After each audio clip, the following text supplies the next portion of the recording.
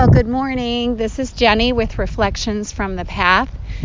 Excited to connect with you guys again. I'm on a bike path.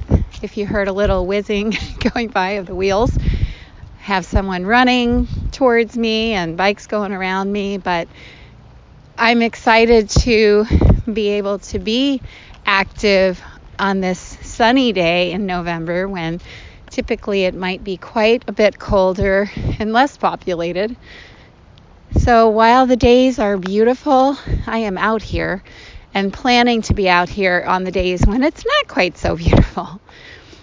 You know, I woke up at like 3:30 the other morning, like 2 days ago now, and couldn't get back to sleep and decided to look in my inbox. I get some devotionals sent to me that way, and read this devotional from somebody that at first glance didn't have a whole lot to do with me. This woman was recounting a time when she was in college, a freshman in college, and she was kind of living a double life. And in the middle of the night, her conscience just hit her. And really, I think God was whispering to her, it was time to fess up this big struggle that she was having. She was partying very heavily and suffering for it and pretending to have her life all together. And so in the middle of the night, in the middle of a snowstorm, she drove to her home, left college and drove home, woke her mother up in the middle of the night, brought her out to her car that was running and keeping her warm, and confessed to her mom the things that were going on in her life. Now, she didn't share all the details of what exactly did that look like, but obviously it was something, she said it was just eating her alive because she was living a lie. Now, I don't feel like I'm living a lie, but something about that post really resonated with me. This woman went to great lengths to tell the truth and to get her life on a better course. And somehow from that, reading that devotional and that story, and I began journaling in the middle of the night, and I was just facing the fact that I still am doing well in terms of movement and weight loss. I could be doing better, but I'm definitely the lowest I've been in years, so that's great.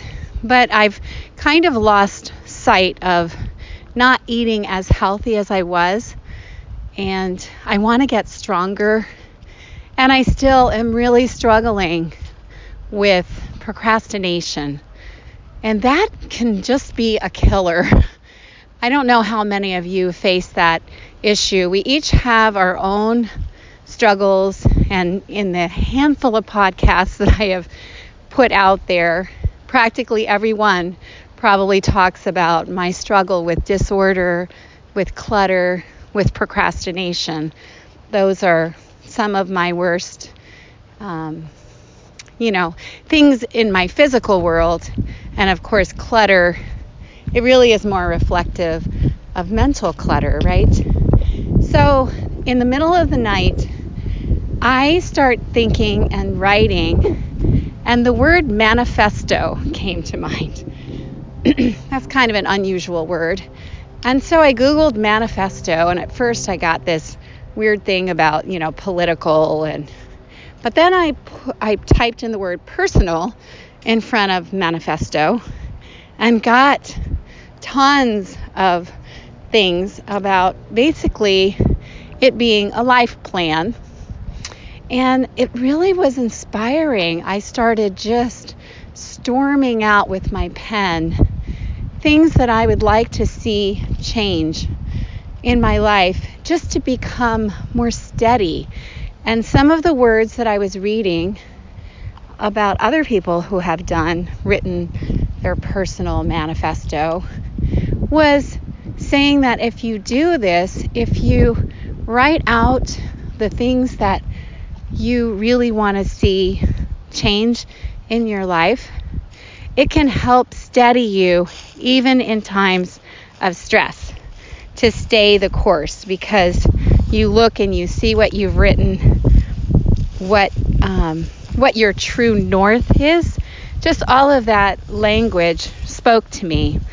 The funny thing is that when I first was trying to even think of the word manifesto, I originally thought of a ship's. I was like, it's not a ship's log, because that's just like a journal of what happened on the ship that day, but it's more like how to plan out the course for where the ship is going, etc. And that became the word manifesto. But because I'm such a water girl, I thought it was funny that it all began in my head with being on a ship and steering a course. Does that resonate with you guys at all? For me, I'm doing better now in my life than I have in quite a while. I'm more than 20 pounds lighter. I am stronger. I just left the doctor's office and she flipped the screen around and showed me where my BMI used to be, what I used to weigh, where I am now. And the two issues health-wise, besides my diagnosis of Parkinson's, is my cholesterol is a little elevated yet, and my thyroid is a little off still. So she specializes in functional medicine, so we're going to look at more of a detoxifying diet to get rid of. Their research is showing that Parkinson's may come from an attack of a toxin at some point in my life. And so if it's still in my body, we need to get rid of that. I need to get rid of that. So anyway, it was a very encouraging appointment. She said, Jenny, you've gone from being obese to not being obese, and that, in less than 10 pounds, I won't even be considered overweight. Now, I still got plenty of fat to pinch on my body, and now I'm wanting to focus on strength. And I think I've said that before. I can't say that I have really pursued strength, physical strength. It's hard to do that with the COVID, but my YMCA is open, and they do things with social distancing, but you can be in a class because it's a really big room.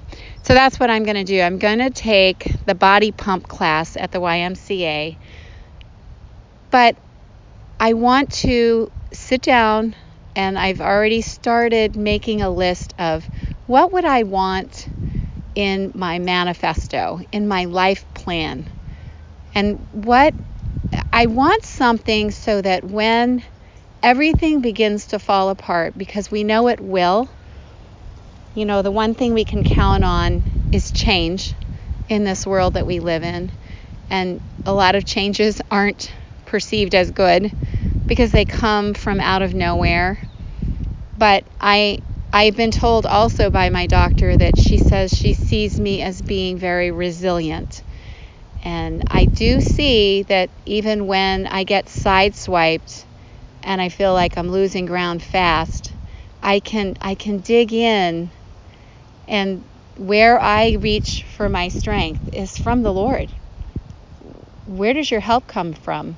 I lift my eyes to the hills. From where does my help come from? My help comes from the Lord, maker of heaven and earth. And so even when the mountains are shaking and falling into the heart of the sea, God's word tells us we can stand firm, not because I'm so strong, but because my God is so strong, because I'm holding on to the truth. And in this culture where truth is relative and everybody gets to make their own truth, I am so grateful to know the one true God, and to know that I can count on him, the fact that he never changes.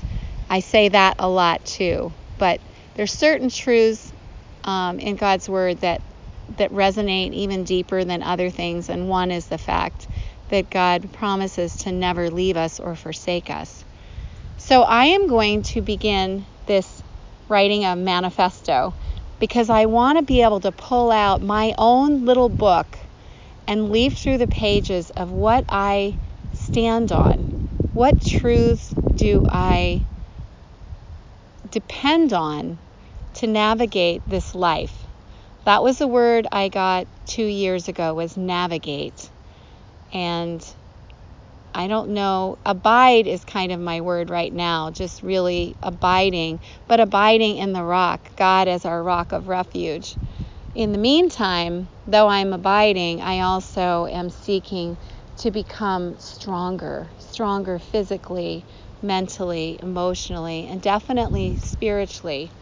So I'll be sharing about those things in the days to come. But I just wanted to tell you that's what's all in my brain right now, is writing a personal manifesto. So I'll let you know how that goes. And I also want to wake up my blog that has been asleep for months. Ever since my sister died, I haven't blogged again, I don't think. Maybe once. So I want to change that.